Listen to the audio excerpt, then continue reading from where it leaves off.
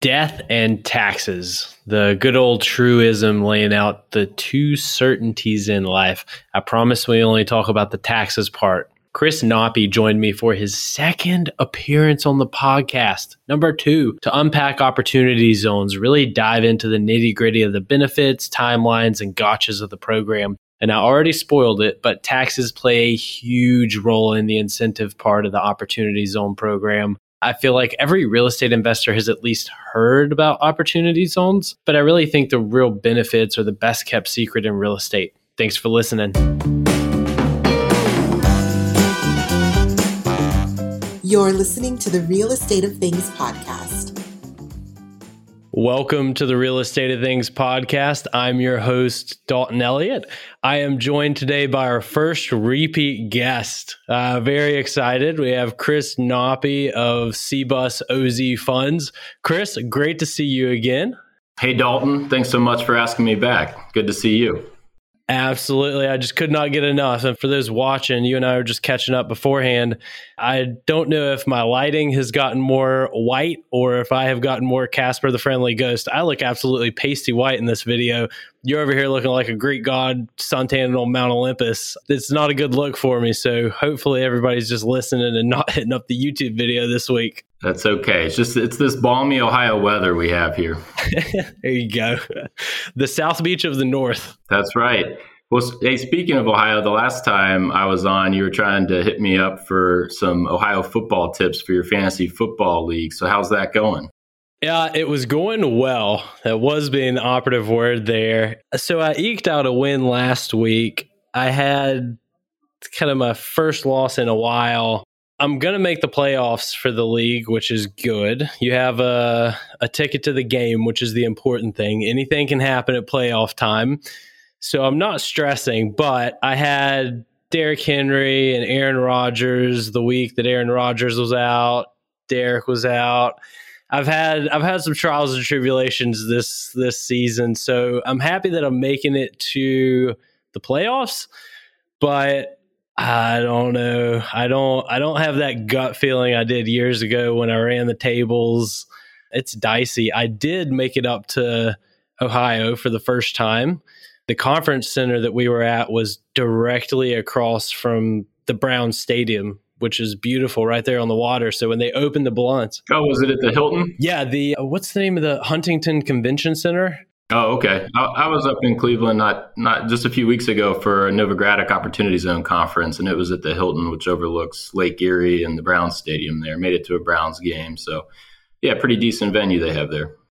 Yeah, it was really pretty. One of the few stadiums where the stadium's actually downtown in the city that it's named, right? Like I'm a Cowboys fan. I visited the stadium. I've seen them play, but not at the new Cowboys stadium. I guess it's not that new at this point, but my sister's in Dallas. So in last August, we went on the tour and Dallas Cowboys, but the stadium is like in Arlington, which is, on a good day, a 45-minute drive away. So it was cool to see a stadium that was in the actual city downtown. That's just a rarity. So yeah, definitely. In Columbus, we just built a new MLS stadium right in downtown, and it's a game changer. It's pretty cool. It's right next to the hockey arena as well, the NHL team, the Blue Jackets. So we got the Crew and the Blue Jackets downtown. That's one thing. I played soccer for 1 year when I was a kid, maybe third grade or something. I was like, that's too much running. And we have the Atlanta United, right, 2.5 hours away from where I'm sitting now in Greenville, South Carolina. And it's they play at the Mercedes-Benz Dome. And I've heard nothing but great things about kind of there are a couple of MLS games that you don't need to know a lick about soccer. Just go there and it's always a party. I need to make it to an MLS game. They're fun. Yeah, they're fun. And even if you're not a soccer fan, it's like the one thing about soccer is they never stop the clock and there's just the action's continuous. So it's pretty neat. I like it. I have to get up to your neck of the woods, go to a game. You show me the way. Beautiful. So last time you were on, we really dove into your investing background and business. And after the episode, we kicked around the idea of you coming back to really do a deep dive on opportunity zones. What does the strategy behind that look like? taxes, right? That's a huge benefit of the opportunity zone, or lack thereof is a huge benefit on the opportunity zones. And the normal disclaimer, neither of us are attorneys, so nothing in here should be construed as, official ironclad legal or tax advice.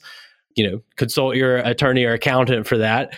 That piece out of the way. Talk to me about the tactical, actionable piece about if I'm a real estate investor and, I have some experience, but I hear about this opportunity zone opportunity and all of the benefits around it, but where do I start? And what are the biggest differentiators between just doing a normal transaction and doing something that's classified in the opportunity zone?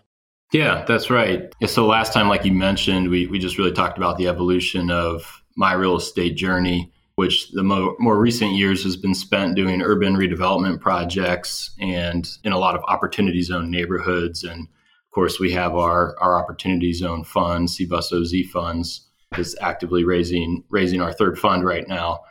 So I think you're right. We just scratched the surface last time on the topic, and that is really what I've seen. The general public's understanding of opportunity zones is very surface level. So I would love to spend some time today really going into a deep dive on opportunity zones, what they are, how they were created, what the purpose was, and really the mechanics of how one goes about investing to receive the tax incentives that's really meant to drive investment into low income communities that have been starved of really investment capital for decades. So yeah, without further ado, I think just for some general background, and like you said, we will touch on a lot of tax stuff, some accounting stuff, and some legal as far as fund formation and fundraising and how those mechanics work. So like you said, not an attorney, not a CPA, consult your advisors. This is informational only, but we've been doing this for several years now and have a pretty good knowledge base that I'm excited to share today. So where does one start? Like opportunity zone, do I go to opportunityzone.com and see a map of, where these zones are? How do I figure out where the opportunity zones are? Yeah, there's two easy resources for that. The HUD.gov does have an opportunity zone map, and I'll probably say OZ a bunch of times today. So, that's the abbreviation. One, and the HUD map is sufficient. I like a map. It's ESRI is the company and the website. They do all kinds of maps, and they have an opportunity zone map, and that one to me is a little more functional. So on a very basic level, Google opportunity zone map. You'll find one of those sites. You can plug, most of them are searchable, so you can plug in an address and see if you're in a zone. The zones are usually highlighted some color. So what the opportunity zones are, it's their census tracts. And this all came about in December of 2017. There was a piece of legislation called the Tax Cut and Jobs Act, which was a very thorough piece of legislation, several hundred pages. And really the small section, I think it's only a few paragraphs, introduced the concept of opportunity zones. And that's all it was. And it had bipartisan support. So it made it in that final bill, and it was signed into law. And then but it was the concept of it, and it laid out next steps. The next step was for each state governor to actually select the census tracts that would become opportunity zones. So that's what happened in 2018. And in our state, I know it was Governor John Kasich at the time, had all the zones selected in that first quarter of the year, and they published the state opportunity zone map in April of 2018. And that's really where I first took notice, because before it was just theory, and without really knowing where the zones are and how you could apply them to your investment strategy, there wasn't much to pay attention to. So 2018, these zones started being rolled out state by state. And the way that they're selected is, first, they have to qualify as low-income census tracts. And then out of each state's low-income census tracts, they can designate up to 25% of them as opportunity zones. So it's fairly selective, because if it wasn't, if it was spread too thin across too many census tracts, it wouldn't direct the concentrated type of investment that it was intended to do. So nationwide, it's about 11% of all census tracts are opportunity zones. So, that number may seem insignificant to some people, or it actually may seem significant because it's 10% of our total country is an opportunity zone. And when you get into your local detail, you'll see that there's some rural opportunity zones and a lot of urban opportunity zones and everything in between. So each governor tried, I think, their best to spread it out between urban and rural. In some cases, it's just the communities that have been starved for investment. In other cases, it might be areas that are primed for investment and they want to encourage it because there's certain infrastructure projects that are coming through and they want to encourage ancillary investment around those areas. So I think most of the governors were pretty tactical about it, and they also worked with local municipalities to get down into the details when deciding what's a zone and what isn't. So that's how they came about. And then the Treasury Department is actually responsible for interpreting how the IRS will regulate the rules. And so when these zones came out, the Treasury Department, all they're going off of, and all investors and attorneys and accountants were going off of, were these few paragraphs that described opportunity zones and what they were that were within the Tax Cut and Jobs Act. So then the Treasury Department had to actually draft the regulations. And the regulations is the basis for how people can act and invest within the zones and the true mechanics of it and how the IRS would then enforce it. So those first set of regulations were published in October of 2018. So really nobody was actually taking action, investing in opportunity zones until those regulations were proposed.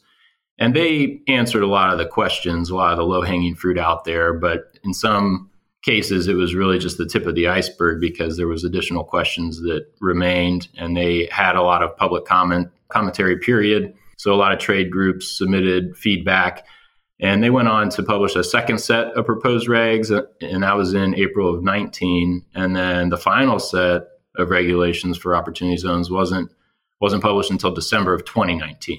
So for people that were operating kind of plain vanilla, straight down the fairway, they could start investing after the first set of regulations, and certainly after the second set in early 2019. And then for some people that were operating more in the gray area or looking to do something more creative, they may have wanted to wait until the final set of regs in December of 2019 were published. And actually, even after that, they amended them later on. So that's kind of the legislative side of things. So if people haven't heard a lot about them, that's why, because really 2019 was the first year you could start investing. And we formed our first fund. We started forming it. We started conceptualizing it as soon as the first set of regs came out. And then, we were doing an internal fund with our own capital gains to test out the mechanics of how this would all work and make sure we could apply it to our business model of doing a whole lot of small projects. Because this is, as we'll get into today, it's set up as a fund structure. Joe Smith can't go buy one property in his name and call it an opportunity zone investment. It has to be a fund, which is a multi-member entity, and then there's rules for how the assets are deployed. And so we wanted to work all that out before we invited outside capital in.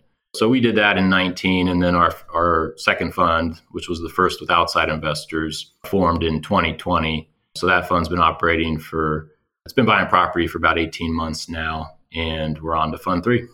That's a lot of progress in a really short period of time. On the fund side of the fence, I want to talk about that for a minute. So the first fund was kind of you and very close acquaintances, right? And then the second fund was it still kind of a, call it friends and family, or was it beyond that in terms of your relationship to the investors? Yeah, so it was mostly word of mouth. So we certainly had folks investing that had known us for a long time. There was secondary introductions, and then people that may have been familiar with us just from being in business for a long time, but we didn't know. And they caught wind of what we were doing and they wanted to be a part of it, and they joined. And so it kind of grew organically from there, to where you get referrals and introductions or somebody hears about you. And in the last few years, I've I've attended a lot of conferences all over the country specific to opportunity zones. And so your network grows and you become known. For us, we were fairly early operators in the opportunity zone space. And also what we do is fairly unique in that we are accumulating a lot of smaller assets within our funds, as opposed to the more traditional development model of having one fund for one large project. So I think people like that factor of us. And really the intent of the program is to revitalize neighborhoods. And so you don't revitalize neighborhoods by building a 20-story tower. You usually need to go in and buy boarded up properties and clear out the blight and bring residents back into the neighborhoods, and then bring some retail business back into the neighborhoods and really go grassroots with it. And that's what I love about what we do. Yeah. So on the fun side of the fence, what are some of the biggest stressors, pain points, differences, however you want to attack it, from really an extended relationship fund model? So you said, a lot of secondary introductions, well above and beyond the friends and family model, versus kind of fund one and that setup. What are some of the biggest things that stick out between the two?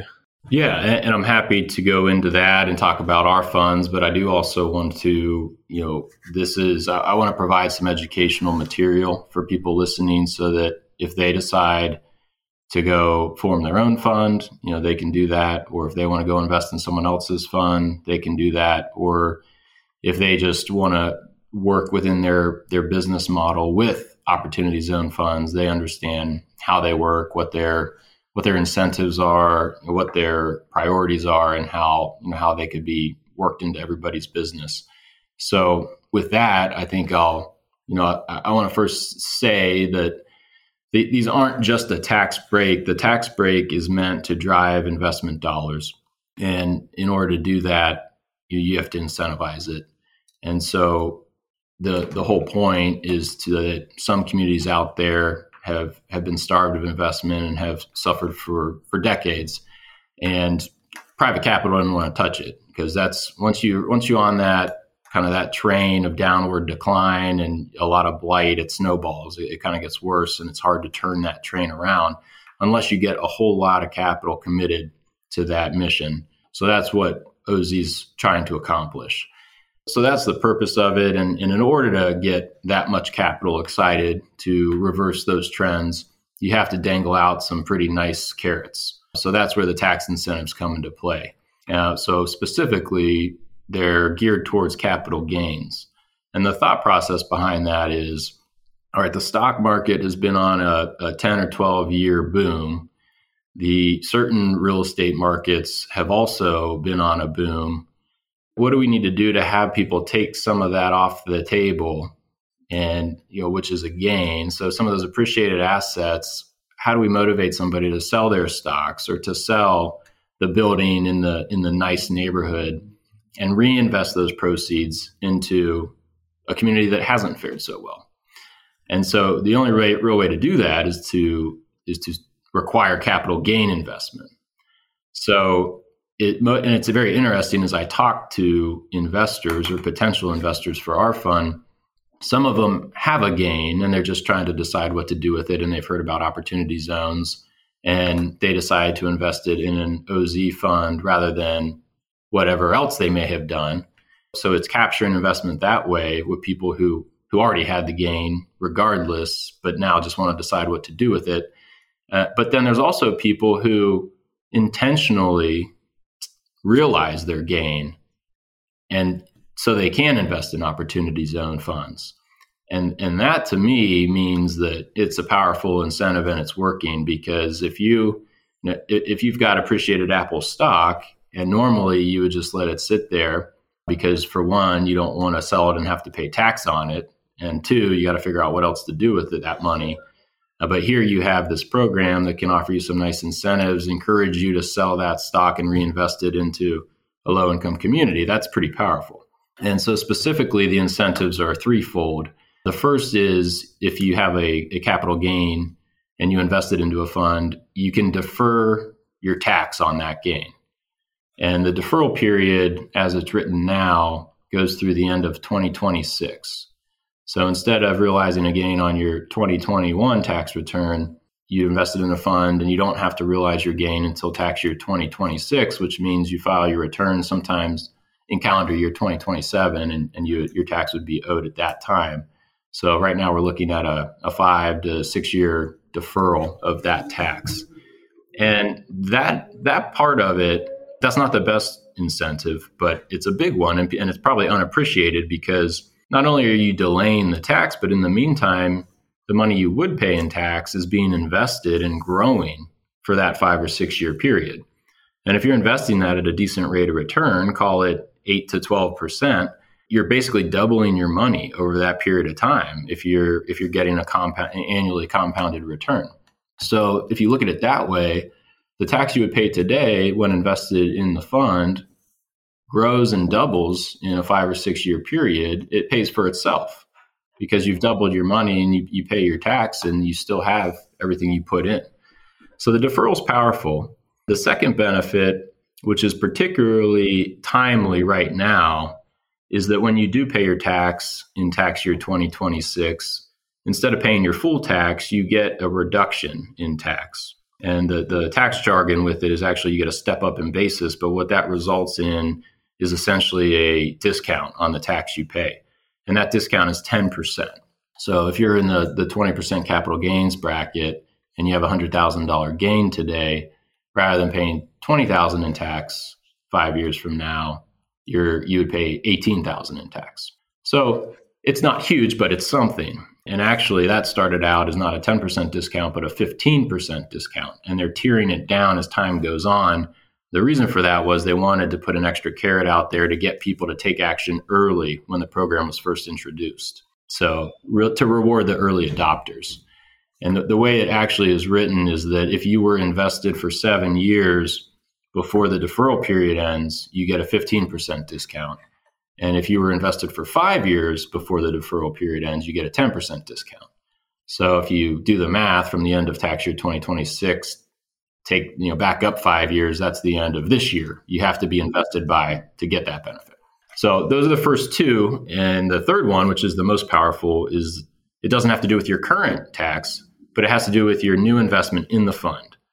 And if you hold that investment in the fund for 10 years, when you exit that fund, your capital gain at that time is 100% tax-free. So again, the power of compounded investing over a 10-year period, if you're earning a reasonable return, your money can triple.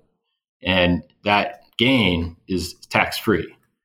So that's a huge incentive for people. It's kind of similar to a 1031 exchange, except instead of having to exchange things in perpetuity to avoid tax, you're just holding for 10 years to avoid the tax. So 10 years is better than forever in any book. That math adds up. 100% tax-free. Those are words that just you don't hear about anything ever. And I loved the 1, 2, 3 breakout that you gave. And any one of those is a material incentive. And to stack all three of those together, really the first two on a medium-term horizon and short/medium-term horizon, and then the third one on a slightly longer, but not really that long-term horizon, it makes it incredibly compelling. To me, the Opportunity Zone program is a prime example of kind of a government incentive and program that has run exceptionally well by most relative standards. Right? It's really tough to properly incentivize activity around investment in dollars, and there's now literally today more than ever before, you have more options no matter how much money you have to invest that money, whether it's real estate, crypto, fractional real estate. They're all different kinds of things, even within the real estate space, but above and beyond that, limitless options. And this program, the Opportunity Zone program, it's just one of the few things that I look at. I'm like, the nail was hit on the head with the incentive structure around this. It's a compelling sell. Yeah, definitely. And there was just a second study released that was commissioned by Congress back in 2019, and the point was to measure. It's a new program, right? So nobody really knows what's going to happen or if it was perfectly designed. And they wanted there's certain checkpoints, and really the results were the incentives are working. There's been $29 billion invested in opportunity zones, and 2, the zones that were selected are low income zones that need the money, and 3, there are the local municipalities.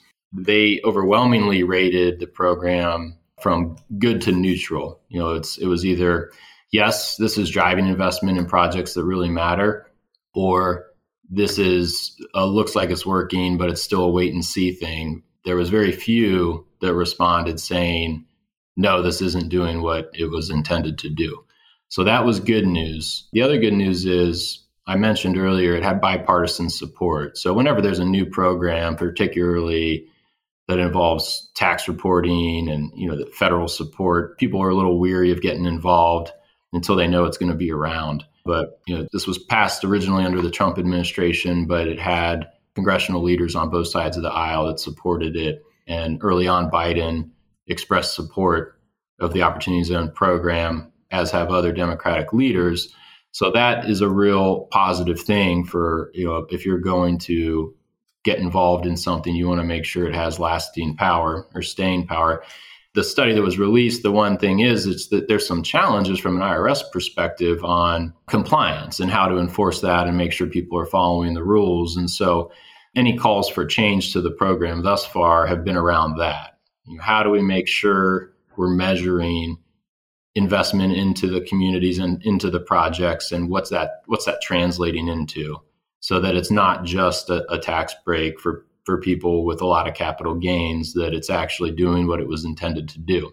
So I think eventually we can expect to see at the fund level some more detailed reporting requirements. But that's a good thing, because if you're involved in a program that's doing positive things, you want people to see that and be able to measure it. And if you can't measure it, then people will become skeptical. So having the reporting tools in place to show those results will ultimately be a positive thing for everybody. Yeah, last time you were on the podcast, you mentioned that you live and work in the area that you invest, right? What have you seen just over the few years that you've been in the opportunity zone side of the fence? What have you seen tangibly in your neck of the woods? Yeah, so for us, we were doing projects pre-Opportunity Zone Fund with our own money, with bank financing, with institutional or private rehab lenders. And we were able to make an impact, but the introduction of the OZ program and outside capital has allowed us to just exponentially increase that impact that we're making. And so from that perspective, I think that any given investor can make a small drop in the lake when it comes to neighborhood revitalization. But if you align larger amounts of capital with these incentives, you're driving a lot more dollars of investment into more concentrated areas. And so the results are quickly tangible. So for us specifically, the area we located our office into what is now an opportunity zone back in 2018. I moved into that same neighborhood in 2019. And I've seen after every season that goes by, there's noticeable change. There's less boarded up houses. There's more homeowners. There's more residents. There's more renters. And now new businesses are popping up as well. And so even though it's a short period of time, it is helping change the tide. That neighborhood in particular population peaked in the 1950s. It was once a vibrant neighborhood outside of downtown Columbus. But ever since then, for 6 decades, the population has declined. And the most recent census numbers that came out this past year that we're measuring from 2010 to 2020 showed that it had declined some more. But my guess was that, from 2010 to 2020, there's a net decline. But I think the decline hit rock bottom and started turning the tide in that, right at the end of that measurement period. So the 2020 measurement, I think that we're now turning the corner in that neighborhood in particular. And I think when the next census numbers come out, 10 years later, that's, wow, you've had a full fund cycle of investment here. It'll tell a different story. So there was a lot of vacant properties. There was a lot of torn down properties. Those are all coming back to productive use. And then that fuels other economic activity in the neighborhood. So yeah, just in a few years, I think we're seeing tangible results. Beautiful. The program working as intended. Just a nice thing to see. Yeah, I think it's worth mentioning too. So the three benefits that I highlighted, those are federal tax benefits. And then it's up to the states whether they want to mirror those benefits, modify them, or not offer them at all. Most states have gone the mirror route where they have adopted the same tax treatment or a close variation of that. Certain states, namely California and New York, said, you know what, we're not going to give the tax break. So that's something for investors to be aware of. Ohio and some states went above and beyond to try to attract the capital. So Ohio not only mirrors the federal benefits, but also added a state tax credit. And that's for investors that invest in funds that exclusively invest in Ohio Opportunity Zone projects. So our fund, investors in our fund are beneficiaries of that. And it's interesting to see that work as well, because we do work with some investors out of state who they love that tax credit. They get that. And if they can't use it, they can sell it. They sell it to another Ohio taxpayer, and we help them do that. And it's a nice incentive. It gives them, especially for a 10-year investment timeline. So rather than waiting 10 years to get everything back, that tax credit allows them to get some liquidity back within the first year of investment. That's great. What did we miss on the fund side of the fence? Anything there? Well, so I think we talked about how they were formed, what they are, what the incentives are, and that's how they drive investment. But as far as who can invest and how you invest, I think is what we should cover next. So any taxpayer can invest in an Opportunity Zone fund, and that's an individual or an entity. So nonprofits and other entities that don't pay tax aren't the best candidate because the whole thing is tax incentives. But any tax-paying individual or entity is eligible. There are no income restrictions.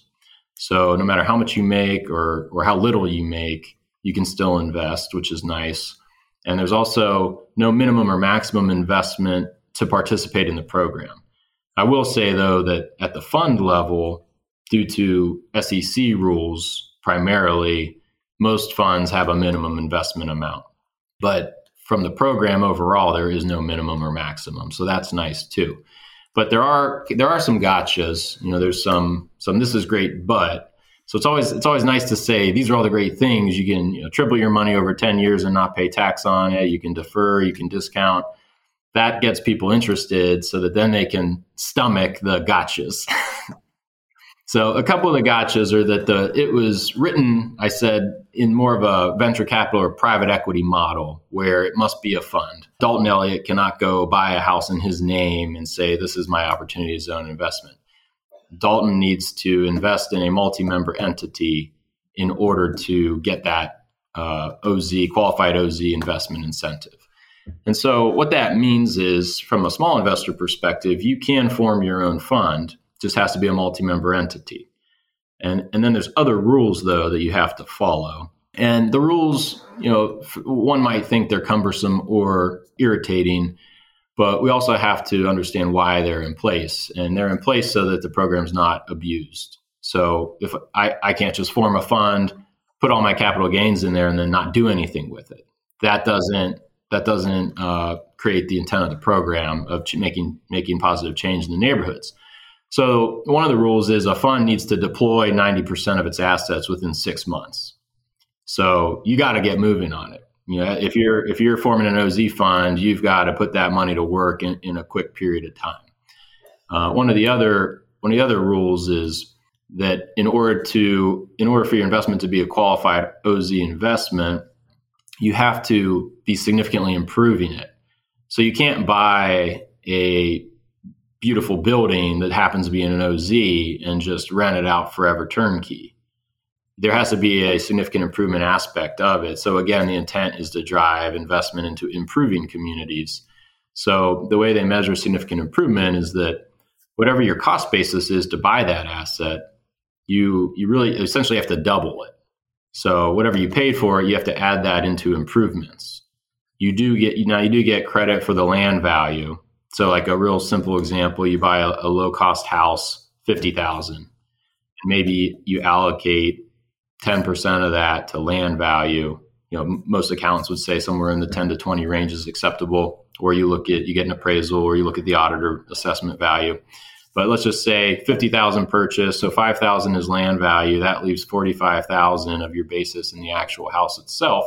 So you have to invest 45,000 in repairs in that property in order for it to be a qualified opportunity zone investment. So there's some strategy there, and you have to be selective. You can't buy a home that doesn't need much repairs. That would be a bad asset.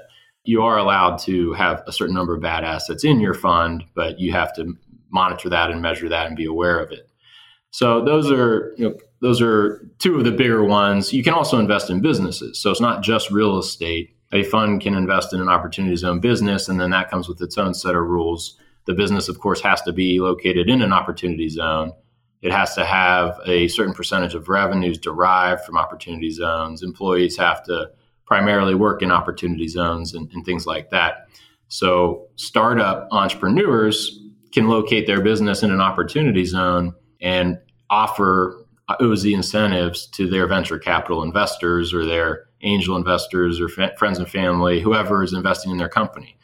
So even if you're not a real estate investor, there's other ways to work with the opportunity zone industry. Lenders are a great partner for opportunity zone funds. And if lenders understand that opportunity zone funds, because of some of the tax detail behind it, the investors themselves, the limited partners, the passive investors, they don't necessarily have basis in the fund. So things like depreciation and other pass-through losses can only be allocated to them if they establish basis in that fund.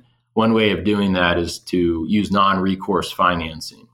So there's a huge need for non-recourse financing within opportunity zone funds so that the fund can establish basis for its investors and then can pass through benefits like passive losses from depreciation.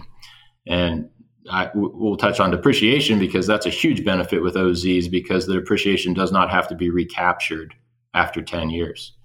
So you can take all the depreciation you want and then there's never a recapture event at the end. So anyone who's owned rental property for a long time and sold it can appreciate that because sometimes that tax bill is surprising when you have to recapture, pay tax on all that depreciation you took.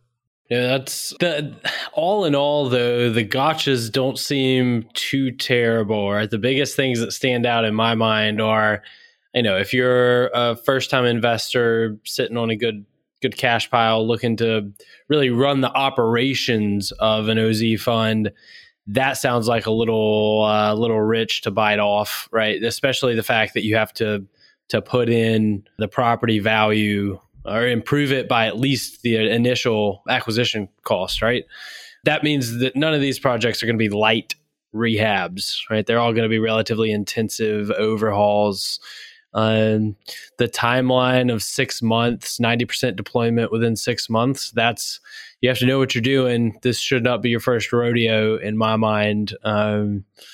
So yeah, all in all, the benefits definitely sound like they heavily outweigh the, call it operational stressors that are the gotchas of the program. Does that kind of encapsulate your feelings and other folks who are in the opportunity zone world? Is that kind of the take on it? Yeah, well, we obviously feel it's worthwhile because we're doing it. So yes, we think that if properly structured and monitored and managed right, the OZ fund is well worth the effort. Was there anything at the outset that kind of knocked you in the teeth unexpectedly, or were you, kind of regimented in your due diligence and everything, all the ducks were in a row and everything panned out how you expected? Well, I think we knew what we were we knew what to expect to some extent, but it was a brand new program, so everyone was feeling their way through it. With us, or now I would say in retrospect, if someone's going to form the fund today, you really have to, there's two things that you should evaluate. One is, how much is your gain that you would invest in your own fund? And is that worth paying tax and legal advisors to set it up for you? And then do you have enough in there to make material investments to, you're going to be filing these tax returns, you're going to be following these rules and the timelines. Is the juice worth the squeeze? If it is, then go for it. If it's not, then you may want to consider investing passively in someone else's fund. Sounds wise. What did we miss? I think we hit the nail on the head with this one. Yeah, let me think. I'm sure I breathe this stuff day in and day out, so I don't even remember what was said and what wasn't. But I feel exponentially more educated on opportunity zones. I remember, for some reason, I remember a guy by the name of Josh Woodward, who's our chief financial officer, years ago, whenever we first heard the word opportunity zone at my day job at Lima One Capital, and he sent around this 3-page PDF that was this ultra high level. Here's this thing that's coming out. So it's interesting in my 7 years in the real estate investment space on the lending side. Interesting to see something go from concept to really execution, and hearing from you, someone who is really all in on this concept, being able to see soup to nuts, start to finish, all the way through the program get launched, rolled out. You put dollars to work in opportunity zones and see the intent pan out into reality. It's really a great, ingenious way that it seems to be making headway towards accomplishing the goal overall. So that's a really interesting program, and something that is not just a quirk in the tax code. It is something that is providing fair incentives to incentivize investors to bolster up these neighborhoods. So it's an incredible program. I'm really glad to hear your story from it.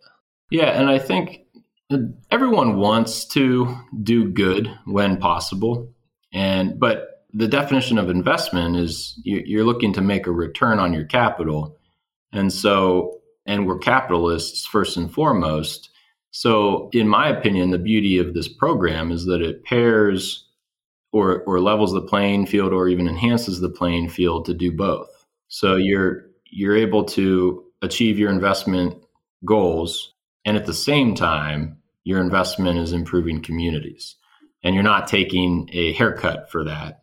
You're not battling uphill. You're not going against the wind. You're getting incentivized to do it. So I think a lot of our investors, they want to make a return, but then they also like to feel it's great to feel good about what the projects are doing too. So it's not one or the other. It's pairing those two concepts together, which is great. And I think to wrap things up, I would say two things. I'll go over a quick timeline of important dates that people should consider, and then also talk about, as far as funds go, considerations, whether you're starting your own or investing in someone else's. So for fund considerations, there's all kinds of fund sponsors out there. And so you want to look at track record. You want to make sure that whatever they're doing, they've done it before. And opportunity zones being a new concept, nobody's been running an opportunity zone fund for 20 years. But what they're doing with that fund, have they been doing that successfully for a while? So that's first thing to look at. And then secondly is, what is the investment strategy? And again, this is if you're starting a fund, or if you're looking to invest in another one, what's that investment strategy going to be? What asset class is it? And what types of projects are they doing? So is it going to be more of a commercial fund doing office buildings or hotels or retail properties? or is it a multifamily fund, or is it single families, et cetera? And similar to that, is the fund going to invest in a single asset, meaning one big project, or is it a multi-asset fund that's going to do several medium-sized projects, or maybe they're doing several big projects, or are they doing a whole lot of smaller projects? And the reason that's important to understand is because they have different risk profiles. A single asset fund doing one large project, that could turn out amazing, or it could turn out not so great, and it hinges on the success of that one project. So if you really believe in their investment strategy and their asset class, and you really believe in that one project, that might be a great fund for you to invest in, because if it goes well, you could see an oversized return. But the opposite's true, is that if it's something that's not going to fare well in an economic downturn, or there's some risk involved in how that project is executed, then it could be a higher risk project for you. I prefer the multi-asset strategy. So we spread our risk over a whole lot of smaller projects, and that gives us some diversification of geography. It gives us diversification of, there's contractor risk, and there's tenant risk and lender risk. It spreads it all out. So just neither one is good or bad, but they're just different, and you have to understand and be comfortable with that. And then when you find a fund that you think you're interested in, you want to obtain their offering documents and review those carefully so that you understand exactly what the terms are. So an offering document typically be what's called a PPM, or a private placement memorandum. That usually comes with an operating agreement of the fund entity and describes the business plan. It usually will include disclosures or any conflicts of interest, along with risks. A lot of that's driven by the SEC. They require that you make all those disclosures, and it's a good thing for the investor to read through those and understand fully what's going on. It also should spell out the fees being charged by the fund managers, and also the returns and how proceeds are distributed. Typically there's what's called a waterfall, where there's a prioritization of how money's distributed. There might be a preferred return that goes to the outside investors along with the return of capital, and then after that, some kind of profit split. So it's important how to understand how that's happening, so that you can compare apples to apples when you're looking at different funds. And then there's, of course, minimum investment amounts that may be required, and a lot of funds will be restricted to accredited investors only, and that's because of SEC rules. And what that means, just briefly, is that accredited investors are considered sophisticated financial individuals that have money that they can afford to lose. So the rules are restrictive to a lot of the population. Unfortunately, the reason for the rules is supposed to be to protect individuals who can't afford to lose their savings on a discretionary investment. That's the reason for it, but it ultimately keeps some investors on the sidelines. So it's good to understand that. Typically, the most two common types of accredited investors are folks with a net worth greater than 1 million after you exclude the primary residence, or high income earners, which are defined as single taxpayers with income over 200,000, or joint taxpayers with combined income over 300,000.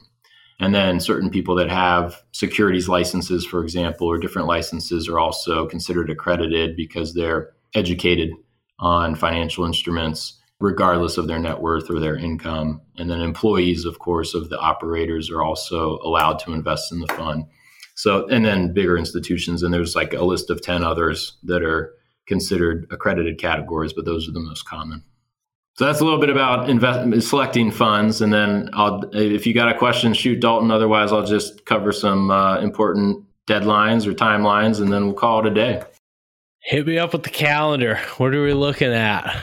All right. Well, so we're recording this in November. I think it's going to air sometime early December. So timely, we wanted to get it in because year end is always a big for tax considerations. So if anyone has capital gains in 2021, they want to consider getting their investment in by the end of the year for a couple reasons. I don't know that we talked about it specifically, but when you sell something and incur a gain, you have 180 days to invest into an opportunity zone fund. And then if your asset sale or your gain is within an entity that passes through to you, that can actually buy you some additional time. So if you sold something today, you don't have to invest it by the end of the year. You have 180 days or maybe even longer if it's in an entity, but there's some incentives to invest it by the end of the year. The first being you get that extra benefit of the 10% discount on your tax once you pay it after the deferral. The other benefit is locally, at least in Ohio, if you get it in by the end of the year, you qualify for the next round of tax credits that are processed in the spring and can be applied instantly or sold for cash to your next tax return. So year end is always important. Also, if you're thinking about realizing a gain, you want to do it before your tax year ends and then deploy that money within 180 days. So you might want to think about selling something before the end of the year. So that's year end. Let's see what else we have. The deferral date, so the timeline for deferral we mentioned is the end of 2026. So that's important to know. At the end of 2028 is when they're actually going to reevaluate what's an opportunity zone. So if the program was successful and some zones are doing great, they may remove the status and reallocate it to other zones that aren't doing well.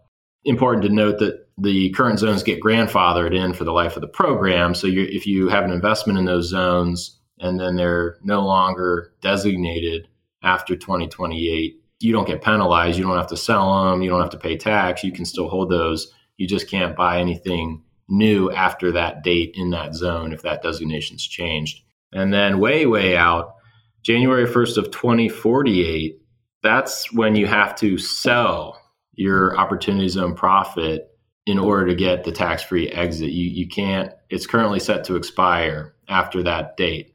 So you could conceivably hold an asset and fully depreciate it up until the end of 2047. And, who knows what the value would be in that time. It would probably be a lot more than it is today. You get a huge gain tax-free and you can hold it all that year. But if you sold it the next year, you'd have to pay tax. So that's something to be aware of too. So that's it. I'd say in next year, there's timelines involved with your tax filings. So you claim your OZ investment on your tax return. So when you file your 2021 return, whether you're an April filer, partnerships file in March, or if you file an extension and you file later in the year, you want to just be aware that you want to consummate any OZ investments prior to filing your return so that could be claimed on your tax return. And if you accidentally file before, you can always make your investment within the 180-day period and then amend your return and get that credit later. A handful of dates, but pretty straightforward, self-explanatory. You were 2 for 2. One hit wonder both times. Hey, we don't need to do any editing. Just press upload on this one. Another lovable episode. Thanks for carving out some time to really dive into the nitty-gritty of the opportunity zone side of the fence. I think our first episode, really good background on you, and I'm really glad that we have this follow-up to dive into opportunity zones. I genuinely learned a ton and hope and know our listeners will as well. So thank you so much for joining again, Chris. Yeah, great to be with you, Dalton. Thanks for having me. And tax talk is not always the most exciting, but hopefully the listeners picked up on some good nuggets here. But it may not be the most exciting, but everybody loves money, especially, I assume, if you're listening to this podcast. So very captive audience, I think. So important things with the old dollars and cents and the tax man. So beautiful. Thank you for sharing your wealth of knowledge with us. And I will see you out in Arizona at a conference in a couple of weeks, my friend. That's right. Thank you, Dalton. See you soon.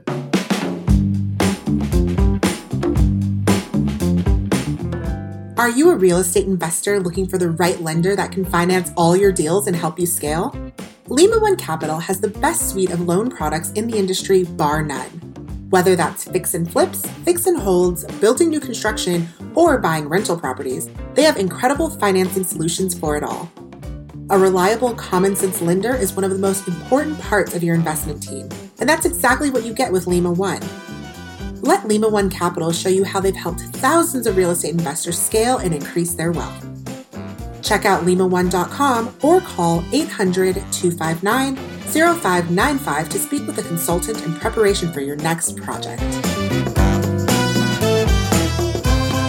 Thank you for joining us today on the Real Estate of Things podcast. Subscribe and tune in weekly for new content from the industry's best while we continue to unpack the nuances of this dynamic market. Follow us across social media for additional insights and analysis on the topics covered in each episode. And remember to rate, review, and share the show.